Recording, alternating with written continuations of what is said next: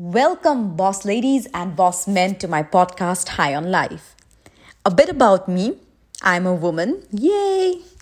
I'm from India, currently residing in Dubai. Yay! Woohoo! And I'm a corporate professional.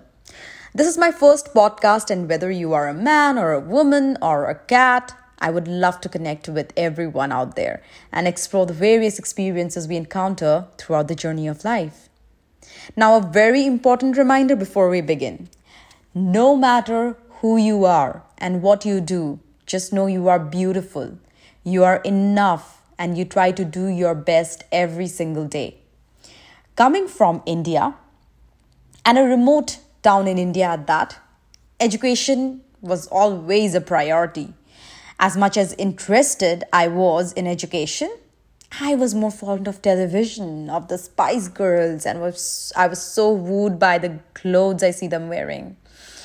By the time puberty hit, all that was going on my mind was, I want to wear that crop top. I want to wear that skinny jeans. That mini skirt looks fancy. I was so mesmerized by pop stars and VJs and their get-ups. However, I knew I could only dream of wearing such outfits. And in reality, being from a conservative family and society, I wouldn't be allowed to do so. But I was a rebel child. So rebellious. A no without an appropriate or logical explanation wouldn't stop me from doing things. So there begins my arguments with my mom every time we went shopping.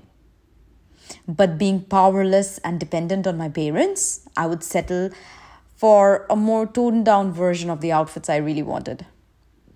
So then, growing up, my goal was to be independent. Independent in choosing what I do, who I am with, what I wear, basically how I wanted to live my life. But it wasn't as easy as I thought it would be to break these shackles of years of how women should dress up and this old school of thinking. And I wasn't even upset with my mom, because I knew growing up, she was conditioned to think that way, right? She was just naturally going with the pattern of thinking that most women in India have had deep-rooted in their minds.